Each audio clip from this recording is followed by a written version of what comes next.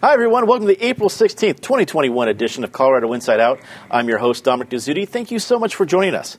Let's get to it. Colorado is seeing an uptick in coronavirus cases, although not nearly as rapidly as the rise in numbers last fall. The numbers remain low enough that most Colorado counties are ending mask mandates since the Colorado Department of Health is removing the dial system for counties to follow. Denver Mayor Michael Hancock announced this week that the city of Denver is lifting outdoor mask mandates and will be moving indoor settings to level blue, meaning many businesses will be able to operate at 100% capacity as long as they are able to maintain social distancing requirements. Patty Calhoun from Westward, it's that last part I'm most interested in that feels like the catch. For maybe a really big restaurant, 6 feet may not be that big of a deal, but for the smaller ones, it doesn't necessarily increase capacity. We're at this tipping point. How do you think Colorado's doing it? Well, I just flew in from Arizona, and I can tell you that Tucson is a little wild right now. People are really getting out and about, whether it's because they feel like they're okay, they're invincible because of the vaccinations, or after a year they just can't stand it any longer. But you do see it breaking the dam pretty quickly. Restaurants have made it a year. They are so eager to get people back in, but very few restaurants can go to 100% capacity and keep that 6-foot distance. There are almost very few I can think of. And for small restaurants where every table is going to make a difference, it is still really, really tough. And that's not going to change. I think Denver's going to still be pretty hard on it for the next 30 days till they see how the numbers go, because the numbers are not good. That's partly because fewer people are getting tested, so the odds of people who are getting tested having COVID are higher. That's the one optimistic way of looking at it, but it's going to be a fight to the finish. Will people get vaccinated fast enough to offset the rise in COVID cases? And I think in some counties, especially some of the mountain counties with all the ski tourists, it's going to be really tough for them. I think out in the rural areas where the numbers are down, they really need to be able to get back to whatever business they have. David Kopel from the Independence Institute and DU Law School. David, before the show we were talking about who's able to call the shots now. It seems like the state health department is at the very least in pulling the dial system. Really, it seems like they're handing the keys over to counties. Am I interpreting that correctly? You were interpreting it perfectly, and it makes sense because for all the reasons Patty said, different counties have different situations, and also the people in different counties have different tolerances for how willing they are to be bossed around. So this is progress, but financially, Colorado's in a. I know the state government's got all this money of federal grants and things like that, but for small businesses, it's very tough. WalletHub is a company that aggregates credit card data for financial information and prediction, and they rank Colorado currently 47th out of the 50 states with the most potential to bounce back from the pandemic. We are worse than Hawaii, Montana, and Nevada are worse than us, but otherwise we're in bad shape, and we had a great economy and low unemployment before the pandemic, and the lockdowns have really put us on the opposite side. The optimistic news is that Texas, which opened up fully, and other states like Mississippi have been doing fine, despite the doomsaying predictions from a few weeks ago. The pulling of the Johnson & Johnson vaccine is catastrophic, not because Johnson & Johnson was the main one that was used, but it will reinforce what's called vaccine reluctance. And there's just a lot of people who are skeptical about the government performance and don't want the vaccine, and that's going to make it hard to get things to really get to herd immunity. Join us remotely, Natasha Gardner, freelance journalist, also the author of the Denver Letter, a great regular newsletter that you're putting out, Natasha. We're seeing a lot of different changes here. This is kind of that flux situation we're in where some cases are going up. Let's be careful, but it's springtime. Today's weather notwithstanding, people really want to get outside. It's going to be nice soon. So what do you think of how the policies are laying out? Is Colorado doing it the right way? Well, it's a constantly changing situation. As you mentioned, vaccines and J&J. I mean, that's changed the timeline a bit. When we were optimistic about opening up vaccines to everyone in the state, there was sort of a sense that it would be 6 weeks or more for some people until they were fully vaccinated. But losing the J&J in our sort of toolkit, that changes the timeline for many people. So that raises questions about how our restaurants going to be open more fully if we are still waiting for those people to sort of cross that finish line. And it's a waiting game. I keep on using the analogy with my son of a marathon, and that we are in the final miles of that marathon, hopefully, and those are the hardest ones to run, but it's important to still keep putting one foot in front of the other. I, for one, am going to be happy when we don't have to see the dial as frequently anymore. From day one, it has reminded me of that spinning wheel in the Game of Life game board, not in a good way, perhaps too many analogies there. So as we're seeing those adjustments, I'll be happy not to have to follow that as much. And I think long term, I'd like to see some mask normalization going on. Outside of the pandemic, we know that the flu season was lighter in the past year. I think that there's some real courage in people making decisions related to their health, and if they're sick, perhaps protecting themselves and their family, not related to COVID at all. So hopefully as we move into this next moment, we can have some of those conversations about what good things happened in the pandemic that we might want to continue. Also join us remotely, Greg Moore, Editor-in-Chief at Deke Digital. Greg, it's great to have you back. You've been able to see this from a lot of different communities, both small towns and the metro area and abroad. What do you think about how Colorado is adapting to the different changes, both in policies and in the numbers? Well, first, what I would say is I would cast a wary eye, toward Michigan, where Michigan's under a lot of pressure to sort of shut down their economy because the helter-skelter way that they were opening things up has led to increased hospitalizations. I mean, we're almost at the finish line. We can see the light at the end of the tunnel. And I really would love to see, the leaders in the state of Colorado exhibit a little bit more patience, a little bit more staying power, rather than have, this hodgepodge of, regulations. And what I think is happening is it's going to confuse people. Like, if you're in Larimer County, doesn't mean that you don't have to wear a mask outside, or, it's sowing a lot of confusion. And this is not a time for us to take our foot off the pedal. I would love to see us sort of just hanging in there just a little bit more. How do I think we're doing? I think we're doing about as well as we can do, given the pressure that state officials are feeling to open up this economy, to keep as many businesses alive as possible, to acknowledge, COVID fatigue. But, if we could just stay the course a little bit longer, if we can just get a few more people inoculated, we may have that herd immunity where we won't have to worry about the possibility of a fourth wave and having to close down our economy. It appears unemployment fraud has been even more concerning than originally figured. State unemployment administrators recently updated the estimated amount of fraudulent unemployment filings to total around between $20 and $30 million, a significant increase from the original estimate of $6.5 million. David, we start with you on this one.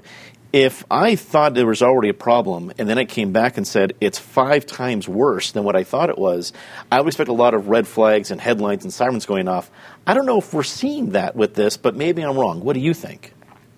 Well, there should be, and it doesn't mean the state of Colorado government it is bad. They had a problem that they were completely unable to cope with. And in 2019, there were 90 by their records. They had 90 fraudulent unemployment insurance claims, and this year they've had in 2020 1 million attempted fraudulent claims, and their staff was completely overwhelmed, unable to deal with it. They had the pressure of course, the legitimate people who should be getting the insurance and needed it because they lost their jobs because of the lockdown, trying to get the money to them. And at the same time, the Nigerian scammers, one state official said that as soon as they put up a new website, I think in January, like within the first 5 minutes, they had dozens of logins from Nigerians, apparently a lot of expatriate Coloradans living in Lagos who lost their jobs too. And nationally, there's been $63 billion in unemployment insurance fraud in the last year. So it's a structural problem, just the government's difficulties in dealing with such a big challenge. But you also say, okay, if that's the capacity of what government can functionally do, which is not, they can't run an unemployment insurance system that has to scale up, how are they going to run a public option in Colorado and be in charge of all the health care pricing? Whether you think it's a good idea philosophically or not, it is just way beyond the functional capacity of Colorado state government. Natasha, do you think we need to be seeing, more announcements, more news conferences, something from whether it be Phil Weiser, our Attorney General, Governor Polis, anybody else, at least how we address it? I think people understand how it could have happened. It was pretty historic of the kind of impact the office had. But now that we know, should more be being done? Yes, potentially. I think that, unfortunately, we know that in times of crisis, bad operators will take advantage of those situations and perpetrate fraud like we're seeing in this case. It is really important to note, though, that Colorado is not unique. We were not unique in many ways. In fact, there's many states that are dealing with this in much bigger ways than we have. So this problem is not just a problem for Colorado. It's a problem across the country. Right away, there's a side of me that is immediately concerned about people who were not able to access the system because of all these fraudulent claims that were coming in. Hopefully they've been able to access it. But now that we know have a better picture of what's going on, the cleanup needs to happen. The reporting needs to happen. But we also should know that if there was fraud and you were involved in that at all, you should be receiving a letter. There's a lot of information on the state's website about this, about how to deal with it on a personal level, whether it was a claim that was filed within your name and an identity fraud situation, or whether you were a business that might have been targeted as well. And that sort of information needs to get out almost on a PSA basis so that everyone knows how to take the next steps to correct this. Then on the state level, we also have to look at how we can get any of that money back and then certainly stop it from happening in the future, which they are also making some steps with some ID requirements, identifying yourself as you're applying for those benefits as well. This is going to be a story we hear about for a long time. Greg, should we take it as progress that at least they found out that it's much worse than they thought it was? I don't know that I would necessarily say we should take it as progress. I think there's some real excuse making going on here. This is a really big story. My wife and I separately have been victimized by this fraud. And one of the things that's fascinating about it is not only do they have our Social Security number, they have our address, they have our employee number, they have our employee address, they have our employer name. I mean, that's a lot of information, okay? And I think it's great that they're able to sort of pawn that off on the Nigerians, but I actually think it's a Colorado problem, and it's a really, really big problem. And what's really stunning to me is that nobody really seems to be that concerned. They're just kind of shrugging their shoulders and not acting like it's a crime when really it is. And what I'm worried about I'm worried about the future implications with somebody out there that has that much information. Like, what else are they going to do with that? They don't have to stop with filing, false unemployment claims. I think the Democrats, and this is symptomatic of what a lot of critics are saying about the stimulus bill and all the kind of like federal spending that's going on, is that they're just, raining money. I mean, it's just like money falling out of the sky. There's no systems in place. There are no checks and balances. There are no follow-ups. And the Democrats really need to be careful, because I can see these cases of fraudulent claims with unemployment and other government programs turning up in political commercials in 2022. Penna, what do we think about that? Is this going to be something that will become a bigger issue for political leaders moving forward? Well, I think in Colorado it will, because we did not have that great a database and computer system in labor before. And unemployment was already a problem. The changes we've made have slowly fixed a few things, but it's like it's funny money. To play off what Natasha talking about games, it's like a game of Monopoly. We're just throwing this money around. It doesn't matter. Well, I'll tell you what really matters, too, besides ultimately whoever's going to be paying the bills in the government. It matters to the people who really are still trying to get unemployment legitimately, can't get through, are really suffering. We might have the same 6.4% unemployment rate It's stayed steady right now, but some people have given up. Some people are just hanging on. So a lot of people have done okay in COVID, but there are some people who are really suffering, and those are the people we should have the headlines about. Those are the people who need help. Then we'll get to the Nigerians. And we need to see if the problem is just a house on Baltic Avenue or is it a hotel in Park Place. Two different size problems. A portion of Colorado's $700 million stimulus bill is hitting a controversial speed bump. Republican lawmakers have expressed concern about the $40 million set aside for the Colorado Energy Office, stating that the office lacks the track record necessary to be trusted with the funds. Natasha, Republicans in the state legislature are in the distinct minority, but when they do pick their battles, they've got to be careful with it. But I think this one is something that at least made headlines this week. What do you make of their concerns, and is there other issues to this inside the government that we need to know about? Well, I am 0% surprised would be something the Republicans would choose to pick out of these bills. I mean, it relates to energy, and in this case, we're not talking about. Anytime you talk about energy in Colorado, you kind of have to clarify: are we talking about energy involving oil and gas? Are we talking about energy related to clean energy or green energy? In this case, we're talking more about the clean energy concept, and so I'm not surprised because this is a topic that continues to be a partisan issue within this state. It's important to note that this is part of many bills. I think there's dozens of bills at this point dealing with how are we going to use this kind of surprising money. I mean, think about where we were over a year ago, where it was only cut. These bills are now looking at reinstating some of those funds, looking at also where we could add an influx of cash that would do something to boost Colorado's economy. I wish I had a crystal ball and could tell you which of these investments would be great. I think that's what the legislature is focused on right now, is trying to make those guesses. And I think it is appropriate to question it to a point where it's held up, or are these good questions to ask? Those are things that will be discussed within the walls of the Capitol and certainly, hopefully, in media coverage as well. But I think conversation is always good. And as we saw in our previous discussion about unemployment, more visibility on when things go wrong is important. Greg, as Natasha mentioned, energy has been huge in Colorado for a long time, will continue to be moving forward, and it's certainly hot right now. What do you make of the complaints from Republican lawmakers? Will it make a difference in how the government's handling the Colorado Energy Office? I don't think it's going to make a difference in how the energy office is handled. I think the Democrats are just going to plow through, just like they're trying to do in Washington, D.C.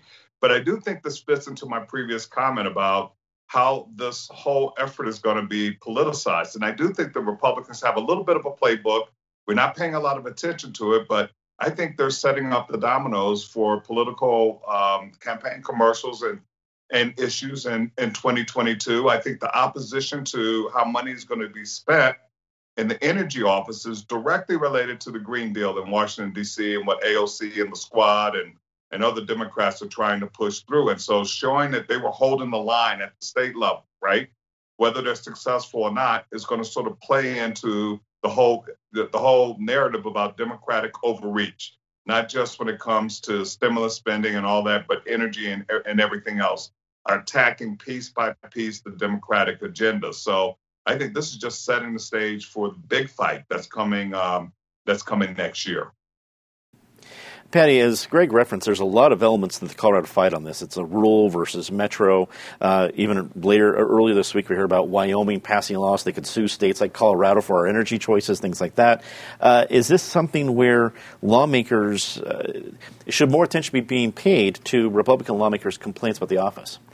Well, we've had audit issues with that office before, too. So, yes, you want to make sure all government offices are running as smoothly as possible. And if you're going to give them a $40 million bump, that it's running well. But Natasha's right to point to what it means with energy in general. As we look at the economy, as we look at how oil and gas jobs have been lost or the industry's been held back, as we push for the climate change, the greening of the buildings in Denver especially, which is pushing for all sustainable buildings, we're going to get some pushback from businesses, especially small businesses that have been hit extremely hard by the pandemic and now have to retrofit and pay big bills to meet the energy demands. So I think we're going to see a lot, and it will come up in the 2022 election. David, wrap up the topic for us. Where do you think this is headed?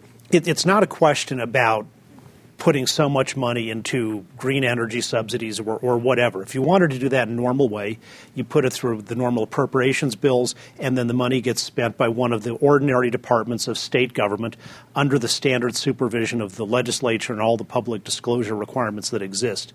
But there's these little entities in the governor's office outside the normal rules of spending operations for state government, that the money goes in and it often becomes a black hole, exempt from the normal public controls on state government operations. The governor's energy office in particular is notorious. You know, back when Roy Romer was governor, he appointed as head of the energy office his campaign manager, because it was between elections, and so he wanted to give B.J. Thornberry a job. And she was also actually, we didn't know it at the time until Patty reported it, she was also his girlfriend. So that's what the governor's energy office is.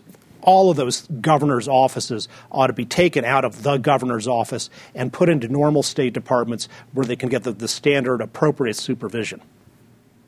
Let's get a quick take on this last one. Bills involving immigration laws in Colorado remain prominent in the state legislature. The state Senate passed more bills revolving around the issue, including one that allows undocumented immigrants to earn professional licenses. Greg, we start our quick take with you. This actually had bipartisan support. Were you surprised to see any bipartisan support around an immigration bill? I was, actually, and I still am. Look, I understand fully the need to take care of people within our borders, no matter who they are, whether they're here legally or not, because you're going to pay the piper one way or the other. But again, I really think that Democrats really need to be careful about overreaching on the issue of immigration, like so many others. This is still a highly partisan issue, but no, I'm not surprised. I think when you have excess of money the way Colorado does right now from their own savings, from ratcheting things back on COVID to the amount of money that they're getting from the federal government under the stimulus bill. There are a lot of things that they've wanted to do that they can do, and doing some of these things on immigration, I think, is one of them. Patty, what do you think? Were you surprised to see bipartisanship on immigration? No, I think people want people to be able to work. I mean, that's one of the issues here. Just yesterday, too, Governor Polis signed into law another immigration bill. This one banning the use of the term illegal alien. I think there's one use of it in the state government. But it's interesting that in Channel 9, its parent company has now said they are not allowed to use the word illegal. And that's partly a brouhaha we started by printing a piece by a Latino reporter who'd been one of 3 outed in the last 3 years from last year from Channel 9. But things are definitely shifting fast. David, your quick take on this. It's much broader than just occupational licensing, like can you get a license to be a plumber or an electrician. It prohibits the state and all state and all local entities it applies to every license, certificate, or registration. So there will be nothing left in state or local law where the government can make any distinction between someone who's lawfully present in the United States and someone who is not. And that will certainly, obviously, that includes welfare benefits. Natasha, you're last up. What's your quick take? Well, in a year where there are so many pressing needs for the state capitol to address, I think it says a lot that they're spending so much time on this particular issue. Coloradans, if you didn't think that this was a perennial topic, get used to it being one. We're going to see tinkering with these laws for many years to come. Time for a very, very part of the show. Time to say your disgrace of the week. As always, Ms. Calhoun, please start it off. We prove it every week. It's hard to be funny and be understood, but the Villager magazine newspaper that did an April Fool's joke making fun of China and Asians at an amusement park and is now refusing to apologize for offending just about everybody. It's tough to be funny. When you blow it, apologize. David. State legislators Geithner, Smallwood, and Janal have a good bill to stop nursing homes from shutting down and isolating people and preventing visitors. Back in September, the federal government said it's okay to let visitors into nursing homes, but Colorado still refused. And we know that social isolation, especially for the elderly, is just catastrophic for health. Natasha, your disgrace of the week. Those poor people who received a dose and are now finding out from that one clinic, I believe it was Colorado Springs, that maybe they need to be vaccinated again. I can't imagine emotionally what that's like going through, and I hope that it doesn't encourage people to not get the vaccine. I hope quite the opposite, that people continue to get vaccinated. Hear, hear. Greg, we go to you.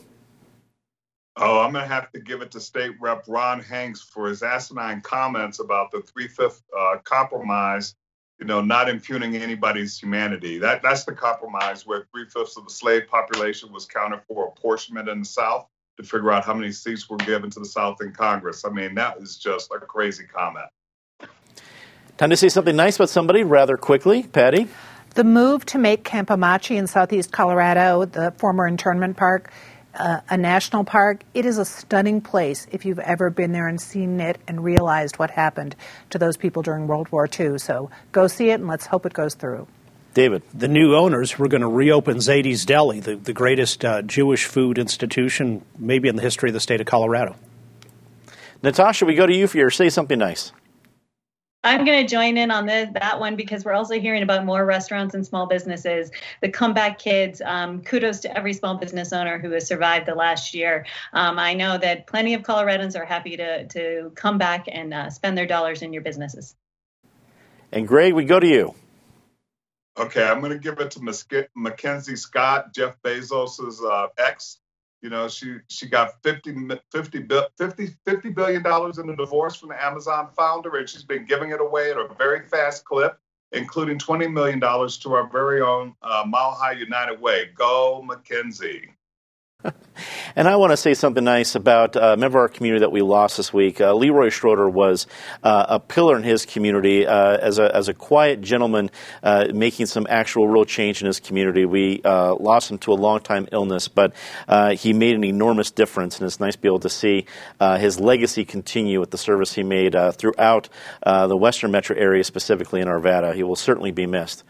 And I also want to send a quick shout out to all of you, our members of PBS 12. We just recently finished one of our weekend pledge drives, and it was a record breaker for us. And it's another vote of support from all of you. So for all of you that have stepped up as a member supporting shows like Colorado Inside Out, thank you so much. Please know that support is so much appreciated, but it also goes directly into shows about and for your community. So we're putting it right back to where it came from. Thank you for making that happen. For everybody here at PBS 12 and Colorado Inside Out, I'm Dominic Dezzutti. Thank you so much for watching. Good night.